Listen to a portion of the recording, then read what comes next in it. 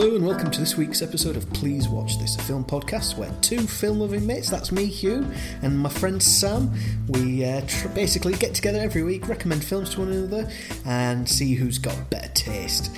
Hello Sam, how are you? Hello Hugh, I'm getting pretty freestyle with this intro. I think we can be, sometimes with stuff like that, you can be a bit too, robotic, Well, that's it. It's not a pre-recorded message. It's live each week.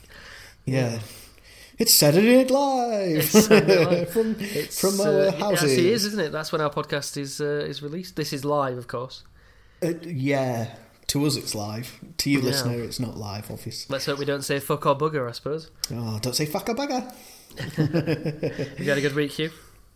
I'm going to say yes, because I've not really done much, to be honest.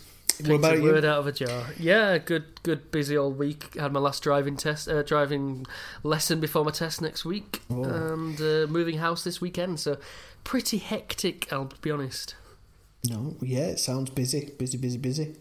I also made the huge mistake of telling my class about this podcast. So this episode is dedicated to the lovely lasses and lads of 12C, and let's hope I don't say anything career-threatening.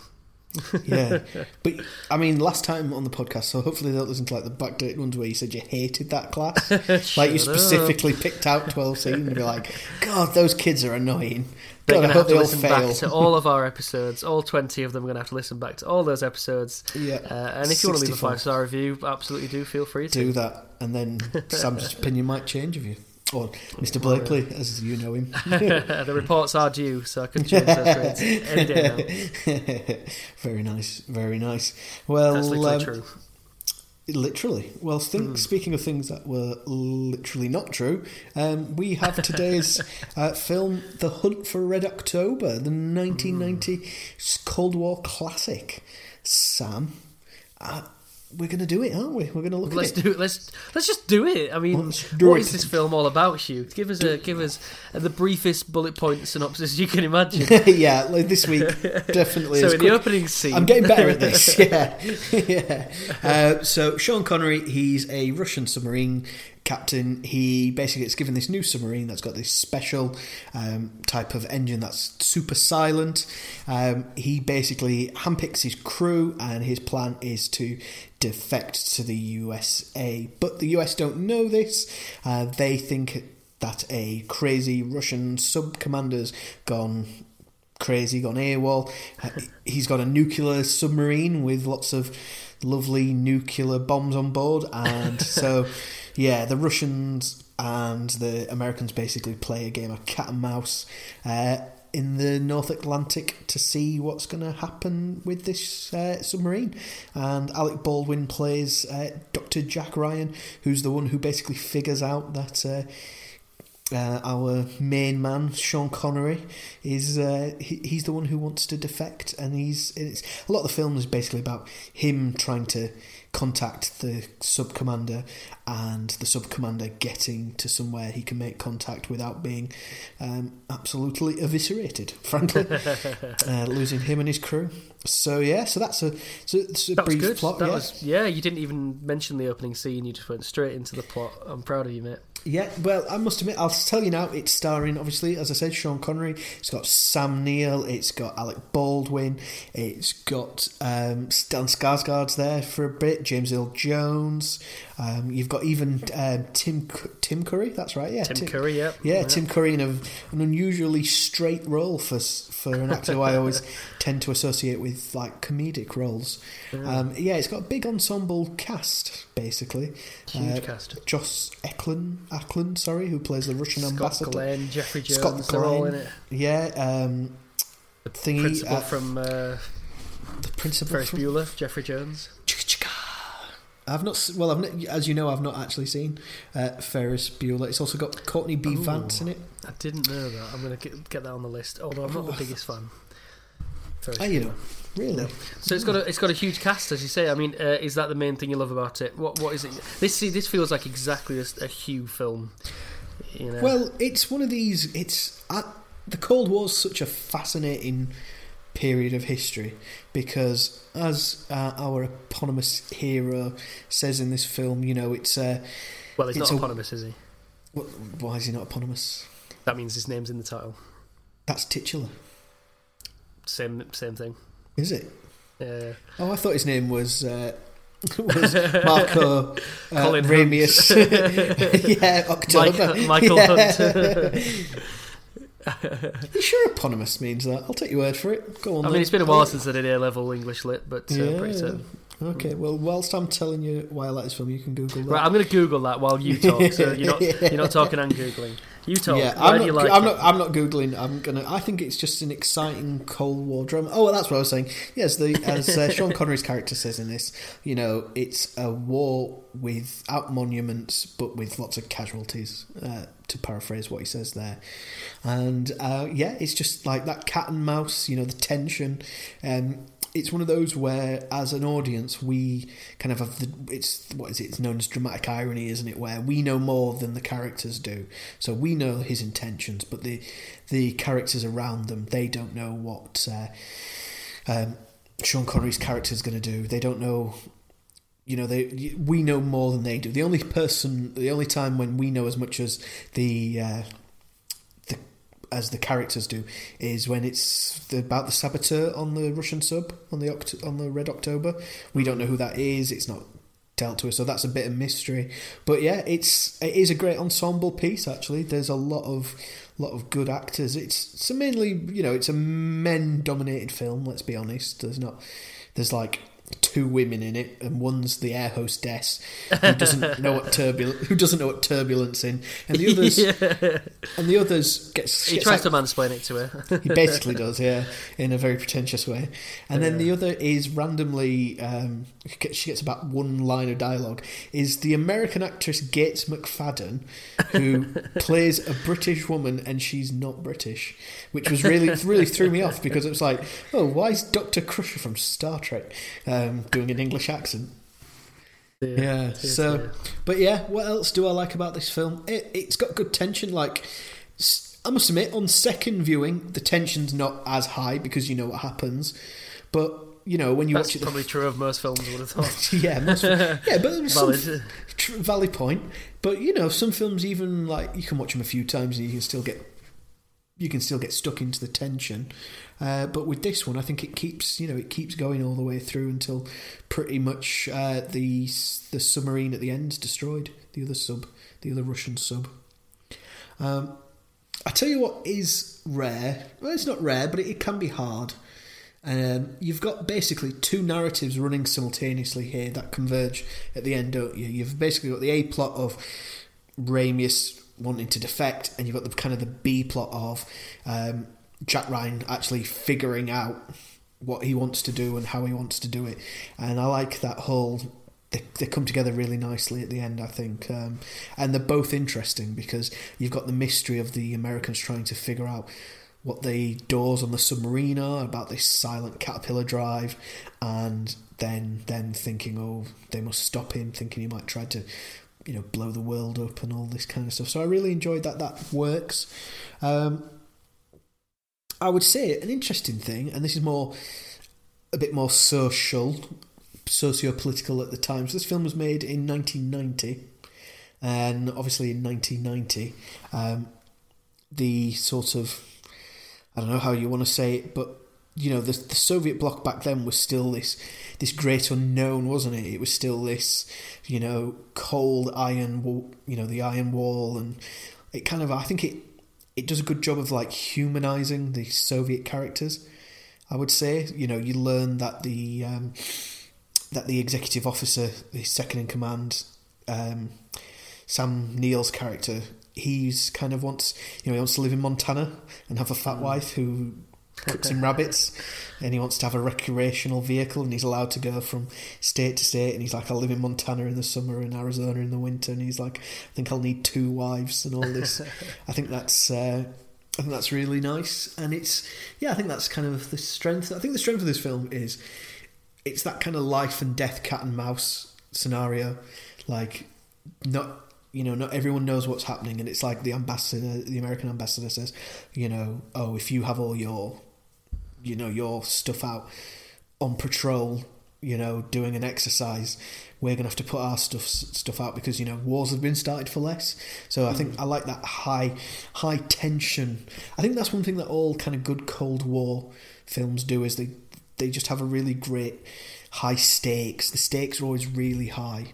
It's not low stakes. It's not like somebody's picked a steak up off the floor and gone, oh, this is, here. It's a high stake. That's a very half-hearted pun. They're having to reach up. They're having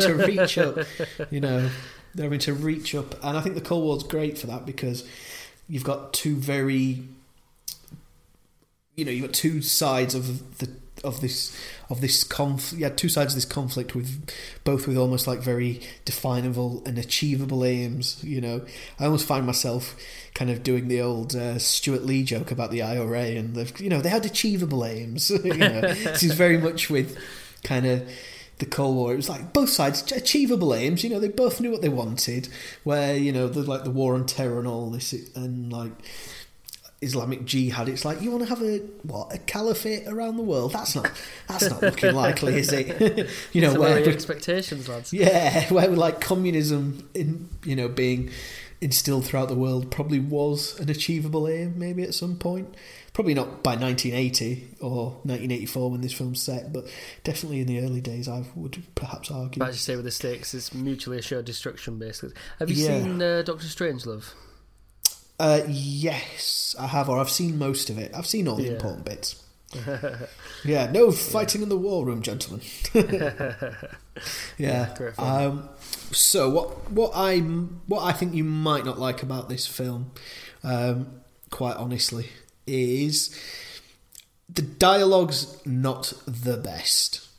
There are some problems with some of the lines in this film that might have made you kind of guffaw and laugh out loud, but not at what they said. The one that really kind of stuck in my craw was the one at the end when the torpedo gets the Russian sub, and the other command, or the second in command of the Russian sub, goes something along the lines of, "You ass, you've killed us," and that was his last line of that. That's his final words: is "You've killed us." Yeah, something I didn't notice, but one of the critics did, is this. Apparently, the special effects aren't great in this film. It's a bit PlayStation 2 at best. I think at best, yeah. But it was 1990, to be fair. Yeah, true. Pre-Jurassic Park, True. You might not have. The acting might not have been stellar. You might. I don't know how much of a critic you are of acting, but you might have found Sean Connery a bit wooden. I was speaking to my dad about this film the other day, and he's just like, he's a terrible actor, is Sean Connery.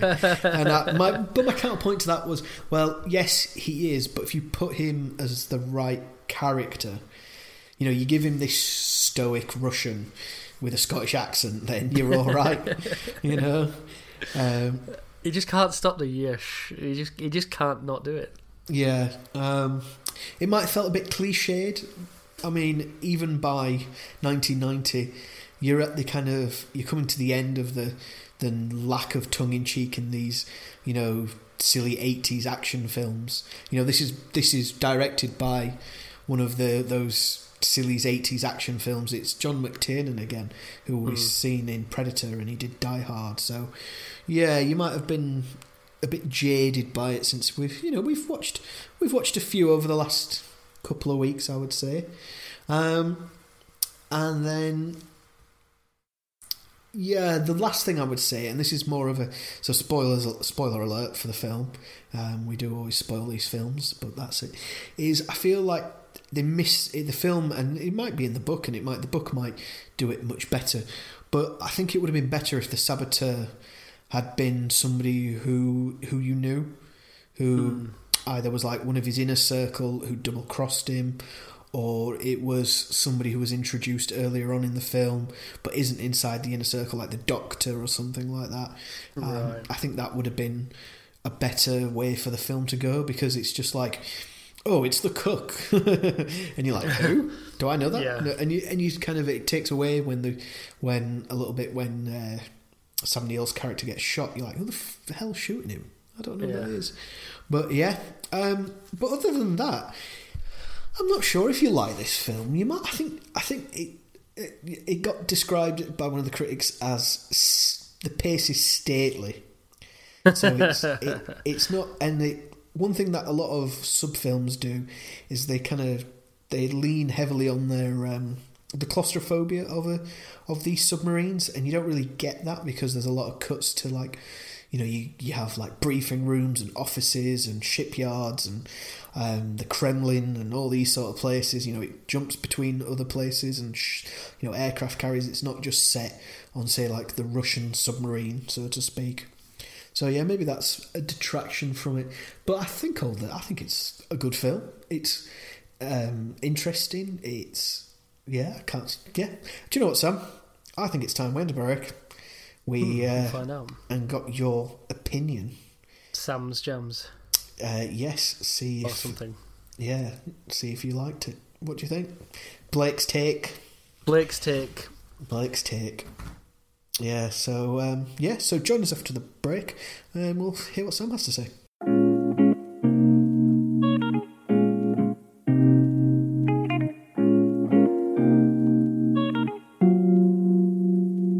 Hello and welcome back. So, now tell me, Comrade Sam, in Mother Russia, did you Hunt for Red October?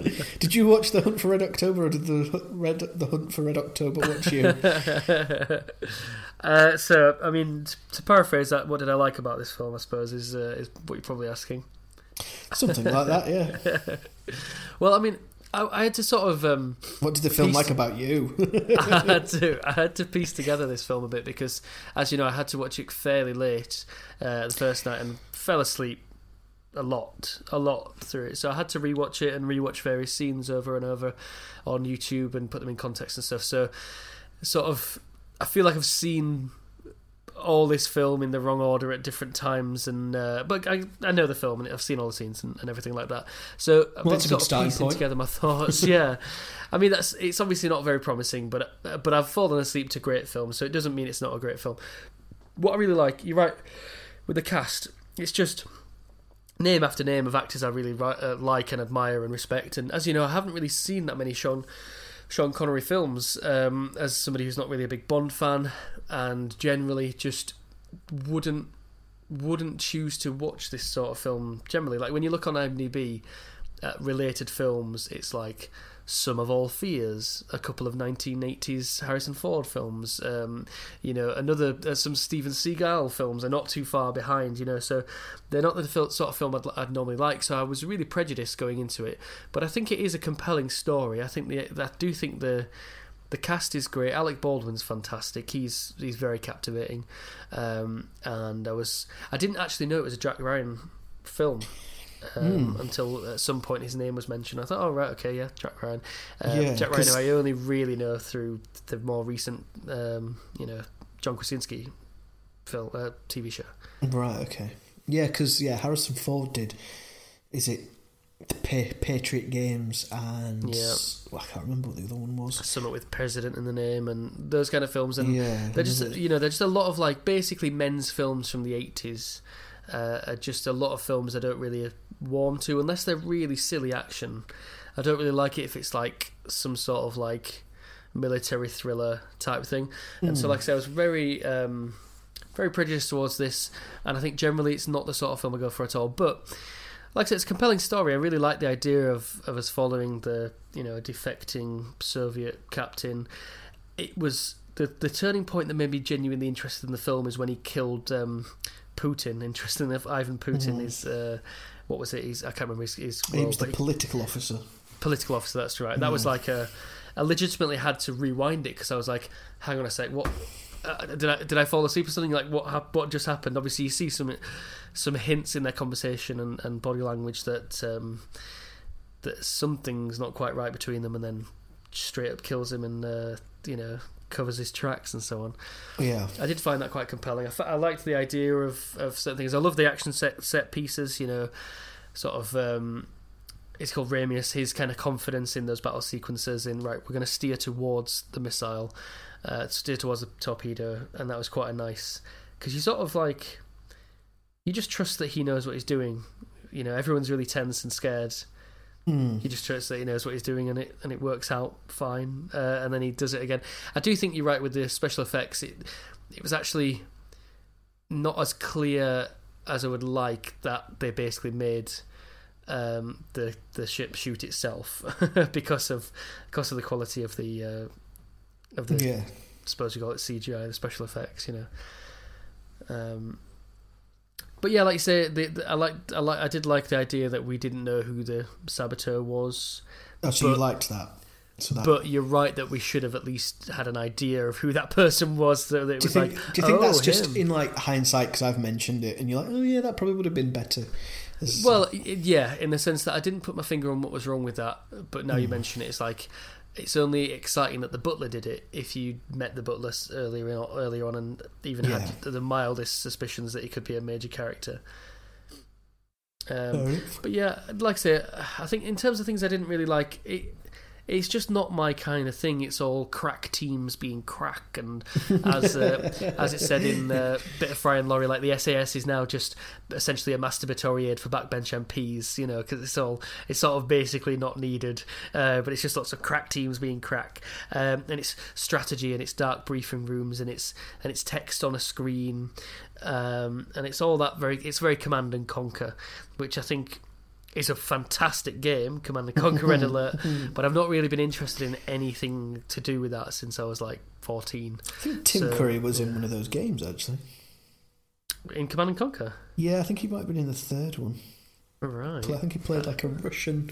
Yeah, because they always had these elaborate cutscenes. Of course, and they would get like relatively famous actors in to do stuff. Yeah.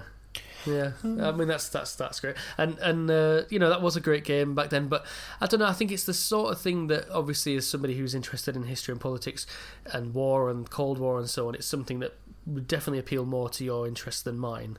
I just what about the psychology of these sort of high stakes scenarios, and B, the kind of the psychology of underwater. Sub-commanders, like you said, he's calm, cool, collected because he knows that the missile's not going to harm because it's too close. Yeah, I mean, I didn't find that necessarily interesting as a psychologist, but more just as on a human level, it was fascinating to see that character, and whether or not Sean Connery can act. The point was he embodied a role that I bought, so that's acting, isn't it? Yeah. And I thought he did that really well. It was a bit weird that he didn't just take the controls, because the whole point of Jack Ryan obviously is he's not field trained, but he goes there and he's got to do things like shoot people. It's like, well, why don't you just sit at the controls and press the button? But I guess he's just demonstrating a bit. Yeah, more I did think big dick energy. I did think that myself, actually. I was like, well, why don't you just do this? Make perfect sense for you to be the one. It's like, no, but you're the protagonist. You must press this button. Yeah. He's like, I have to stand here and command other people to do things, He's a dramatic little tart, isn't he? That's what it is. And it was an element of the film being a bit silly. The fact that he can't just do a different accent is astonishing, I think. That he can't just pronounce funny, an S without a H on the end of it.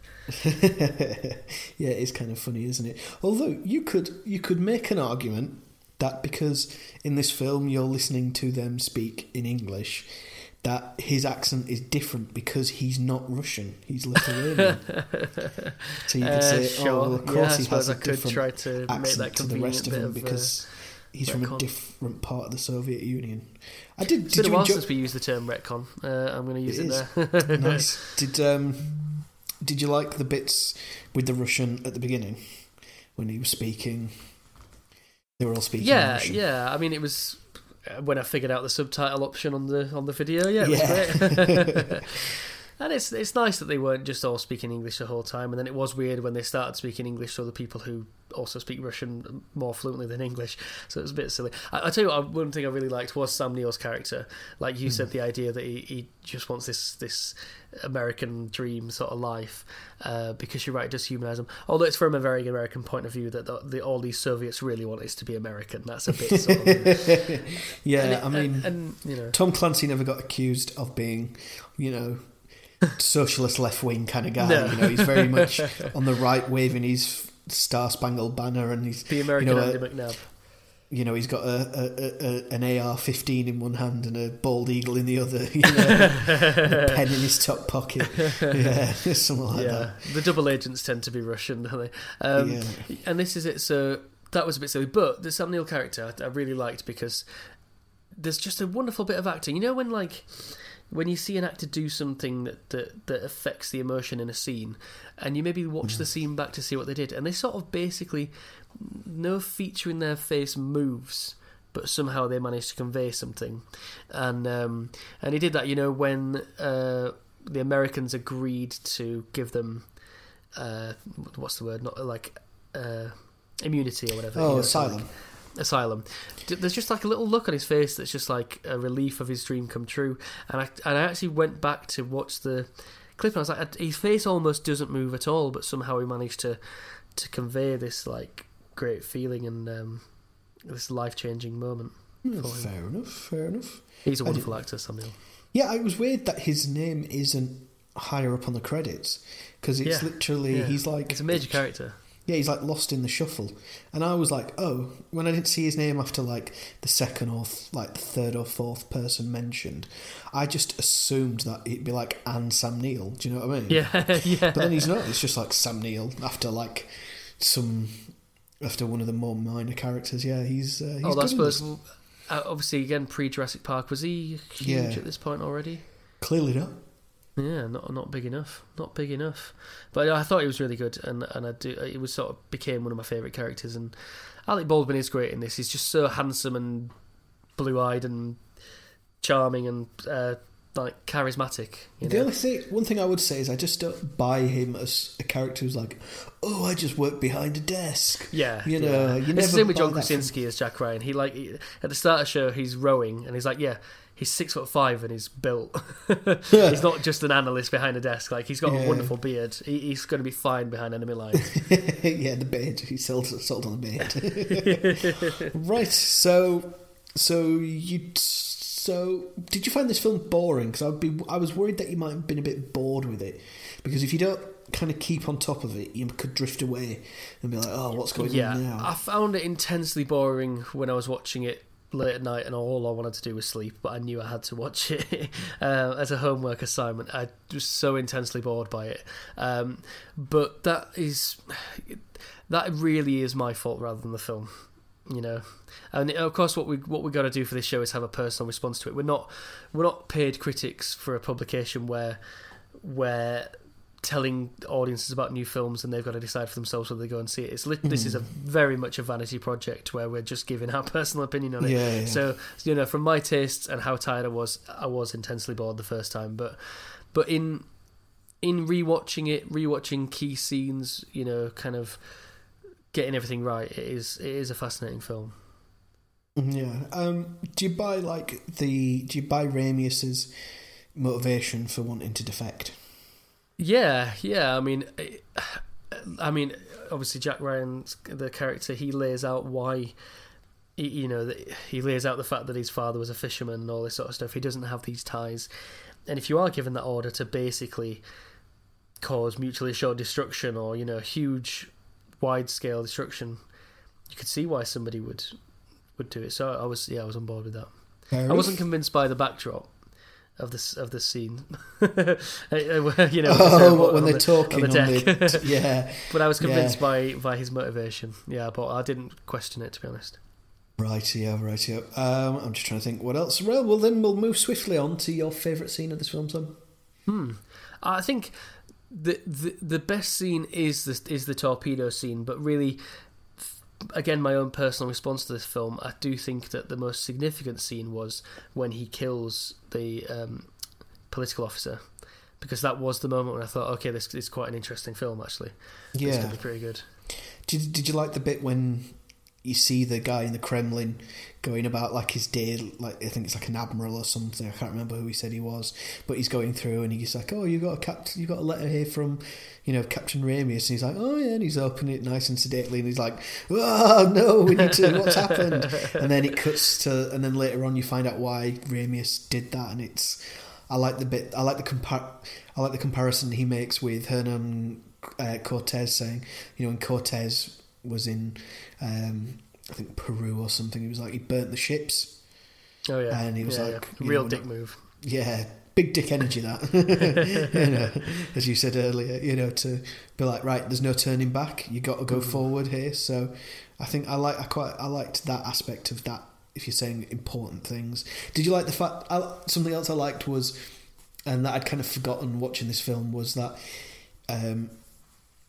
for some reason I just assumed, like, you think it's Ramius on his own and he's got to hide it from his entire crew, but you find out obviously he's found people sympathetic to his cause and what he wants to do, and want that to would make an interesting prequel, that, wouldn't it? Seeing him assemble his team of people that as somebody, I don't think it'd make an interesting sequel. But I think it could. Prequel. I love as you know, I love the novel 1984, and a lot of that is kind of like seeing if you can see people's non-conformity, but you're never allowed to speak it, because if they are for the party, that you're fucked, that sort of thing. I think it could be an interesting how does he sound thriller. How did he sound out these people in a military organisation? Especially because you tend to get people who do join these kind of organisations to tend to be a bit more nationalistic and a bit more I suppose in our country a bit more jingoistic and nationalist, and a bit more right wing. Perhaps there it'd be a bit more jingoistic, nationalistic. There's not going to be many people who are neutral to the idea of somebody wanting to defect. They're either well on board with you, or they're going to want to kill you, or get somebody else to kill you. You put you up against a wall and shoot you, sort of thing. But there's a lot of other notable scenes. I like it when Jack Ryan first figures out, and then he's telling the other generals and admirals and whatever they are about his plan and so on, and then he's kind of cornered by the NSA guy who's a politician. That's a great scene. What was your favourite scene? Mine was the torpedo scene in the canyon, the Thor's Towers, I think it's called, or something. I just really enjoy that bit, because Ramius is still having to convince the crew that it's that it's an exercise. And one of them's like, they're shooting at us. And he's like, if they really wanted to hit us, they would have. And it's like, like you said, if that was me in that situation, I'd be like, holy shit, why are they shooting at us? It is an interesting portrayal of that power dynamic and that hierarchy of, even if you're pretty convinced that you're going to die right now, you have to follow his command, especially if he seems like he knows what he's talking about. Yeah, I like that, and I like it when it's like they overshoot like the turning point as well. That's really interesting. And he's like holding on to like the last second to turn, so he knows that the torpedo doesn't just follow them around the bend, it'll go into the actual, it won't have time to because basically he's making it so the torpedo doesn't have time to turn and hits into the canyon wall.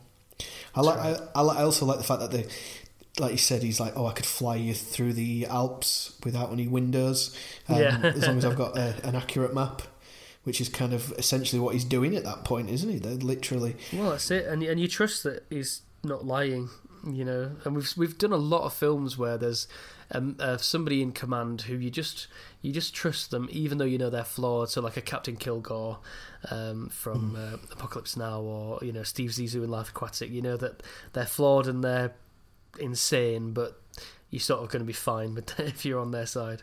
Yeah. I think one thing that maybe I think's, you were saying you quite liked Alec Baldwin in this film as Jack Ryan. I wasn't his biggest fan in this film. He's okay. He's not that compelling, quite frankly. And he's quite rude to people. Like that bit when he's like, when he speaks to the air hostess like shit. I didn't like that. That is a proper dick move. That. When he did that, and it was like within like the first 5 minutes of the film, I was like, Sam's not going to like this film, because he's going to see that and just be like, this is just everything. This is all my worst fears come to pass. And he's still a bit of an arse in like the in the helicopter where he's telling the pilot to keep the.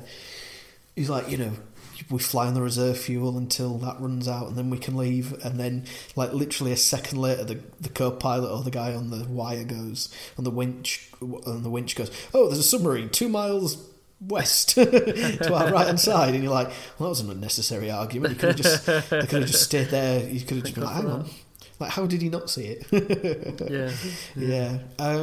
So that brings me to favourite lines then. Sam, what was your favourite line in this film? Well, I mean, I was surprised when you said that you didn't, that you thought the dialogue wasn't very good. Because I mean, there was a dozen favourite lines I could have chosen from. To be honest, the dialogue isn't very good, but there are good lines in it, and I think you can see the difference between I don't know if these lines were in the book itself, or if they're just they're just well written screen lines.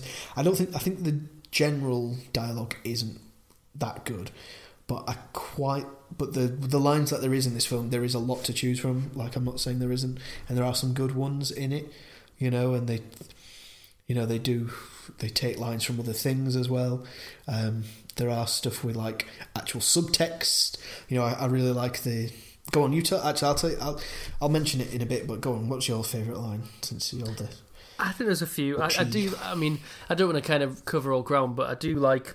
We'll take stuff it he basically said from Borodin, where he's saying he wants to live in Montana, and I'm not sure exactly at which point it became my favourite line, but he's talking about marry a round American wife and have a recreational vehicle. I think it was when he says, and drive from state to state, do they let you do that? Raimi says, I suppose, and he says, no papers. That was quite nice, like you say, to humanise and just get a sense of really what it must have been like behind the Iron Curtain, and to sort of dream about a freer life. Yeah. So I really like that line. What was the one that really stood out for you? It's a good question. I really like the bit when I suppose the address that Ramius does to the crew, when he basically says, and he goes, it reminds me of the heyday of Sputnik and Yuri Gagarin, when the world trembled at the sound of our rockets. Now they will tremble again at the sound of our silence. That's a great line. He's commanding, isn't he? Yeah, we will listen to their rock and roll. Go on, what was your other one that you had? Another one that stood out was when Jeffrey Pell is saying, listen, I'm a politician, which means I'm a cheat and a liar, and when I'm not kissing babies, I'm stealing their lollipops, but it also means I keep my options open. I quite like slimy characters like that when they reveal their sliminess. It is good. It's a good line, but it's also a bit that's where the realism for this. It's like, why would you even bother saying that? You just be like, I'm a politician, I keep my options open. That's part of the job. I like the bit on the aircraft carrier when the Admiral goes, and he's talking about Ramius, and he goes, what's his plan? And Jack Ryan goes, his plan? And the Admiral says, Russians don't take a dump, son, without a plan. Which is a brilliant, very, what was it that Winston Churchill described it, was it the Soviet Union as a riddle inside a mystery, a mystery, wrapped up in an enigma inside a mystery, and I can't remember the entire quote, but yeah, that's very much the Russian state is very, very nebulous. Yeah, enigmatic. I think it would be remiss of me not to mention the Mancuso line.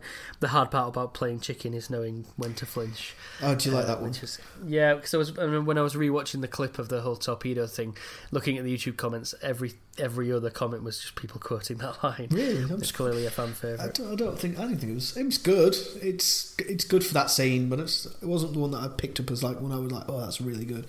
I like the one when the the Russian ambassador tells Pell, and he goes, he tells him they've lost contact with another submarine, and he just goes, Andre, you lost another submarine. That's really good.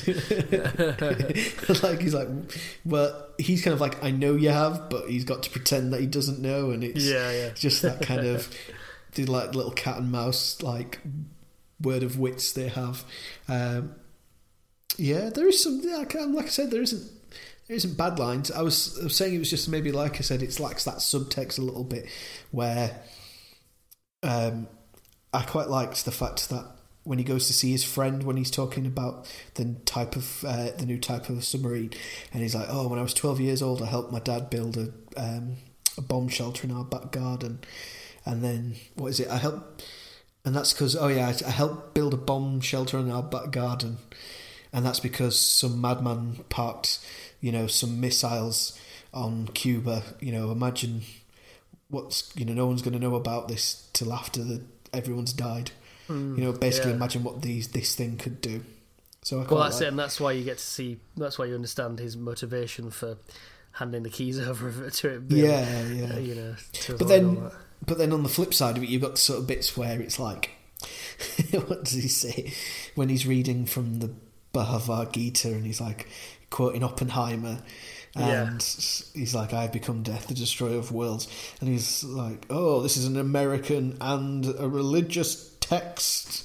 And it's like, I imagine the political officer knew who Robert Oppenheimer was. This is 1984, and it's like, and then it's like, oh, he got accused of being a communist. And I felt like, the communist political officer goes, yes, I know, I work here too. Accused him. That's, well, they wouldn't have accused him. They would have been like, yeah, sure, if you want to be. So I kind of liked that. But there is good. It's good action movie lines, isn't it? Rather than good dialogue, because that bit's meant to be subtext, but it's not. It's a hammer in your face, going, "Oh, Ramius has second thoughts based on his wife's political views." Of course he's going to have changed his mind. Oh, and the other one is like, "Where I'm going, you cannot follow." But which sounds good in his accent. Yeah, in his Sean Connery voice. Miss Moneypenny. Yes. Son. It is cold. It's hard not to do the voice. It's brilliant fun. Right, Sam, what I'm going to do, because we've come to the natural end of this section, we're going to have another break, and then we're going to practice our Sean and Connery impressions, and then when we come back, we're going to get your... We're not going to record those, though. Listen, don't be worried. We're not going to record them. We're going to get the critics' response, we're going to get what you think of this film, and then we're going to have a quiz and find out what we're doing next week. Cannot wait. You sound excited. Okay, join us after the break.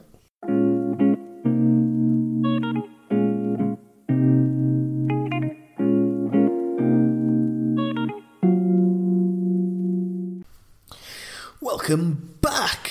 You're joining us here at Radio Norwich. North, best music mix. Let's do it. Oh yeah. So, what would you rather do? Would you rather give your opinion first, or would you rather hear the critics first? You know me. I'm always more keen to hear what Roger Ebert thought. Yeah, so, as always, Big Rog, old Snoop Roger Rog, notorious ROG, Roger Ebert.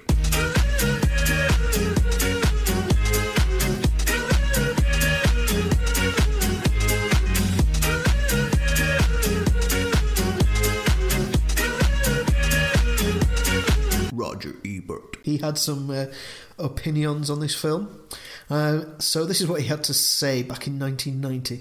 It's a tribute to the movie, which has much less time than Clancy did at book length, that it allows the plot its full complexity and yet is never less than clear to the audience.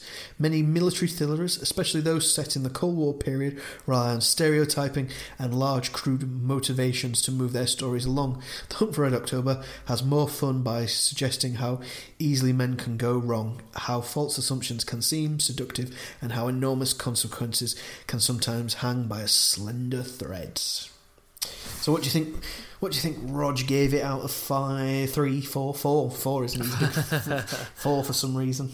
I think he liked it. I think he's going to give it a 3.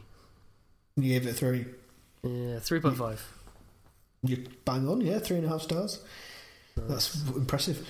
He didn't like the exterior sub-shots, so they look like bloated whales. Yeah, there is an element of that. Even when it's breaching, which is clearly a practical effect, it does look like a bloated whale. Yeah. Now, I've got a review for you here that's not so positive from Rolling Stone's Peter Travers, who's again who's becoming again on the show. Yeah, he's becoming a bit. He's still alive, unlike Paul Rodge. And he's been going a long time with the old film reviewing. So he's got a back catalogue. Yeah, I bet he's seen a film or two. Yeah, so he says, this just in, some audience members at the film version of Tom Clancy's best-selling submarine saga, The Hunt for Red October, have been spotted listing in their seats, their eyes dulled and glazed. The experts are confounded. The movie boats a major star as Sean Connery, a stalwart young contender Alec Baldwin, and the best production $50 million can buy. And John McTiernan, the anything for a jolt director of Die Hard, is at the helm. So how does a book that has readers checking their pulses become a movie that has audience checking their watches? Thereby hangs a tale. So yeah. It was too long. It was too long. When I saw it was 2 hours 15, I thought, okay, bloody hell, I'm in for something here. And it was way too long. When I got about an hour in and I thought, this is not even halfway. That was problematic. Yeah, he did say Hunt has a stately pace, more befitting a meditative spy novel by John le Carre than a rip snorter by Clancy.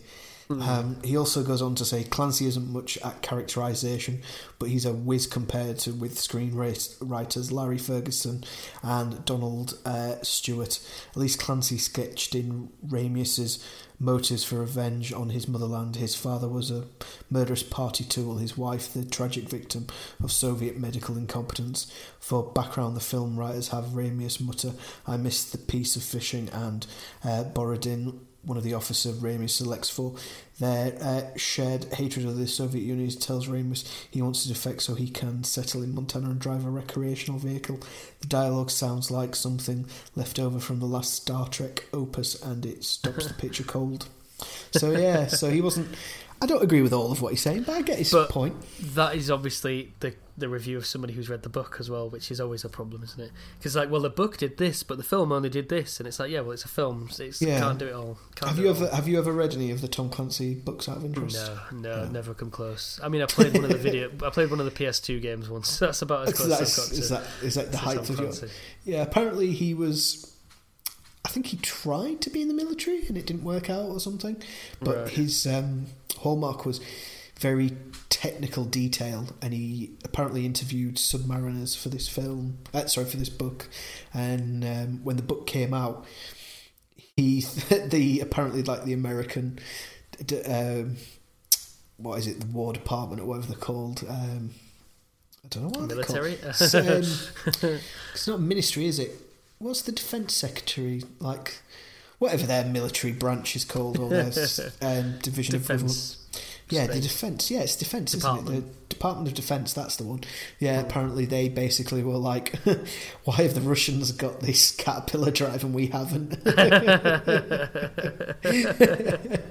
And someone had to gently explain to somebody, one of the higher ups, that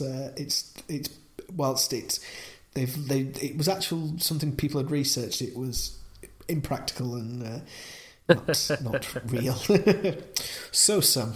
Bless them. Speaking of caterpillars, how many caterpillars out of 10 would you give The Hunt for Red October?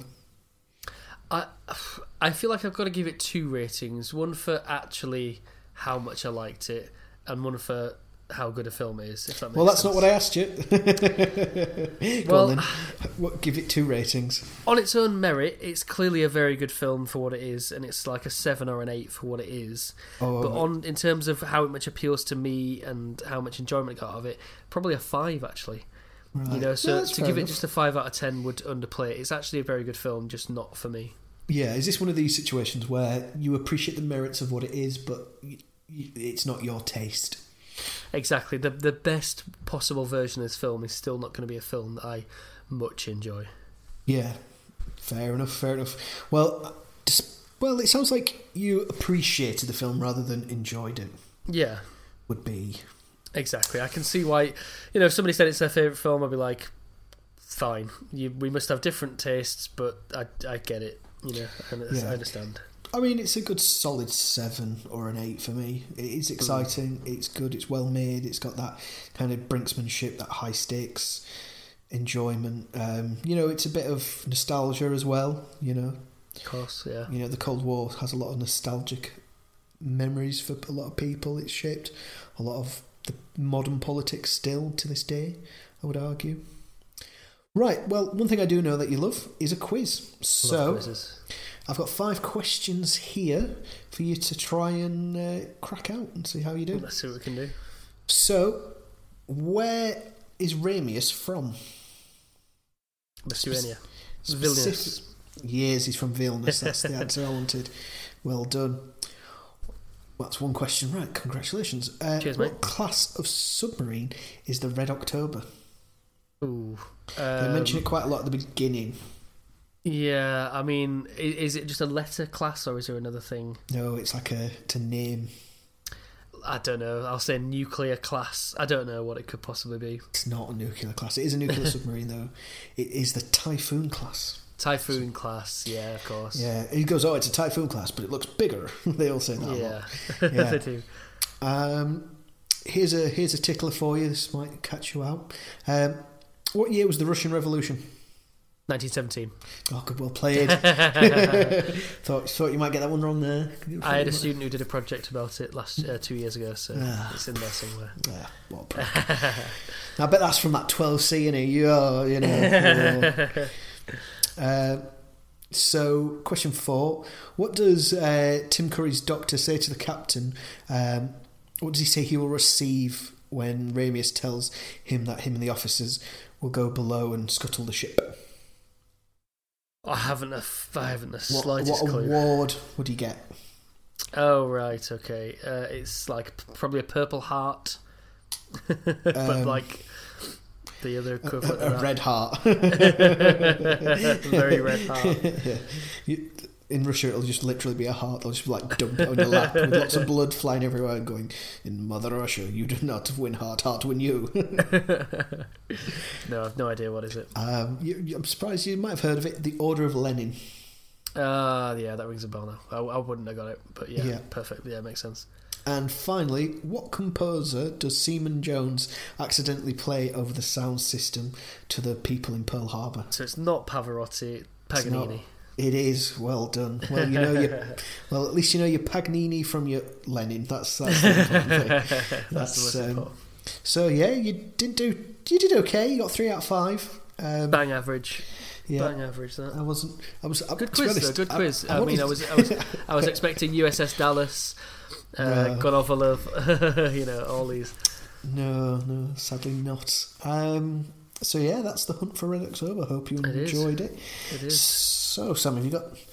So what we're going to watch next week, mate? I really want to know. Well, I hear there's some sort of theme next week. There's a special day for a lot of people next week, which is of course Halloween. Is it their birthday? Oh. Probably some people. I can't rule it out, I'll be honest. Last year we did a double-header Halloween special, this time just a single film. And Hugh, it is the 19-something film. The 19-something? Oh, yeah, I remember the 19-something. It was next to 19 whatever thingy-my-job, wasn't it? Yeah, absolutely. Yeah, so... After that. So what do you know about the thing? Kurt Russell, isn't it? Kurt Russell, yeah. It's an alien that can change form into people, but when it's not being people, it looks like a big grotesque monster. It's set in like the Arctic, and they're basically all going around trying to figure out what happened. Then they find out there's a thing there because it's killing people, and everyone loves to just talk about the ending because apparently that's relatively ambiguous. Like people aren't sure if Kurt Russell is the thing at the end or not, and. Yeah, I must admit, it's one of those films where I kind of know the ending, so I'm kind of just... So you know a thing or two about the thing. That is the thing with this podcast thing that we do. It is often it's watching a film that you basically feel like you've seen before. Yeah, so... Because you've watched video essays and compilations. Yeah, or people have talked about it on other videos and things like that. So podcasts. So I feel like it's going to be interesting to sit and watch the whole film from start to finish. A bit like the first time I watched the original Alien, Ridley Scott. Like, I hadn't actually seen that until I was probably in my mid-20s, so I feel like it's going to have that kind of effect. Yeah, and I haven't seen this film for best part of 10 years, so I'm really excited to watch it almost from scratch, really. Like, you know, it's almost like when you were describing it, I was like, yeah, that's basically what I remember. Yeah. So I'm looking forward to it. Is Ben coming on for it next week? We're going to hope for Ben. Yeah, probably must be his 12th appearance or something like that. You were saying he wasn't too well, so hopefully he's feeling better. Yeah, so when he listens to this, Ben, this counts as me contacting you over WhatsApp on the show, yeah. Well, this is you agreed to it months ago. This is the film that I think this and Amadeus are the two films that he really wants to do. So I'm looking forward to his enthusiasm. Absolutely. So, yeah, join us next week for The Thing. Hugh, if they want to get in touch with us and tell us about their thing, how can they do that? Well, ideally, they'll probably send pictures.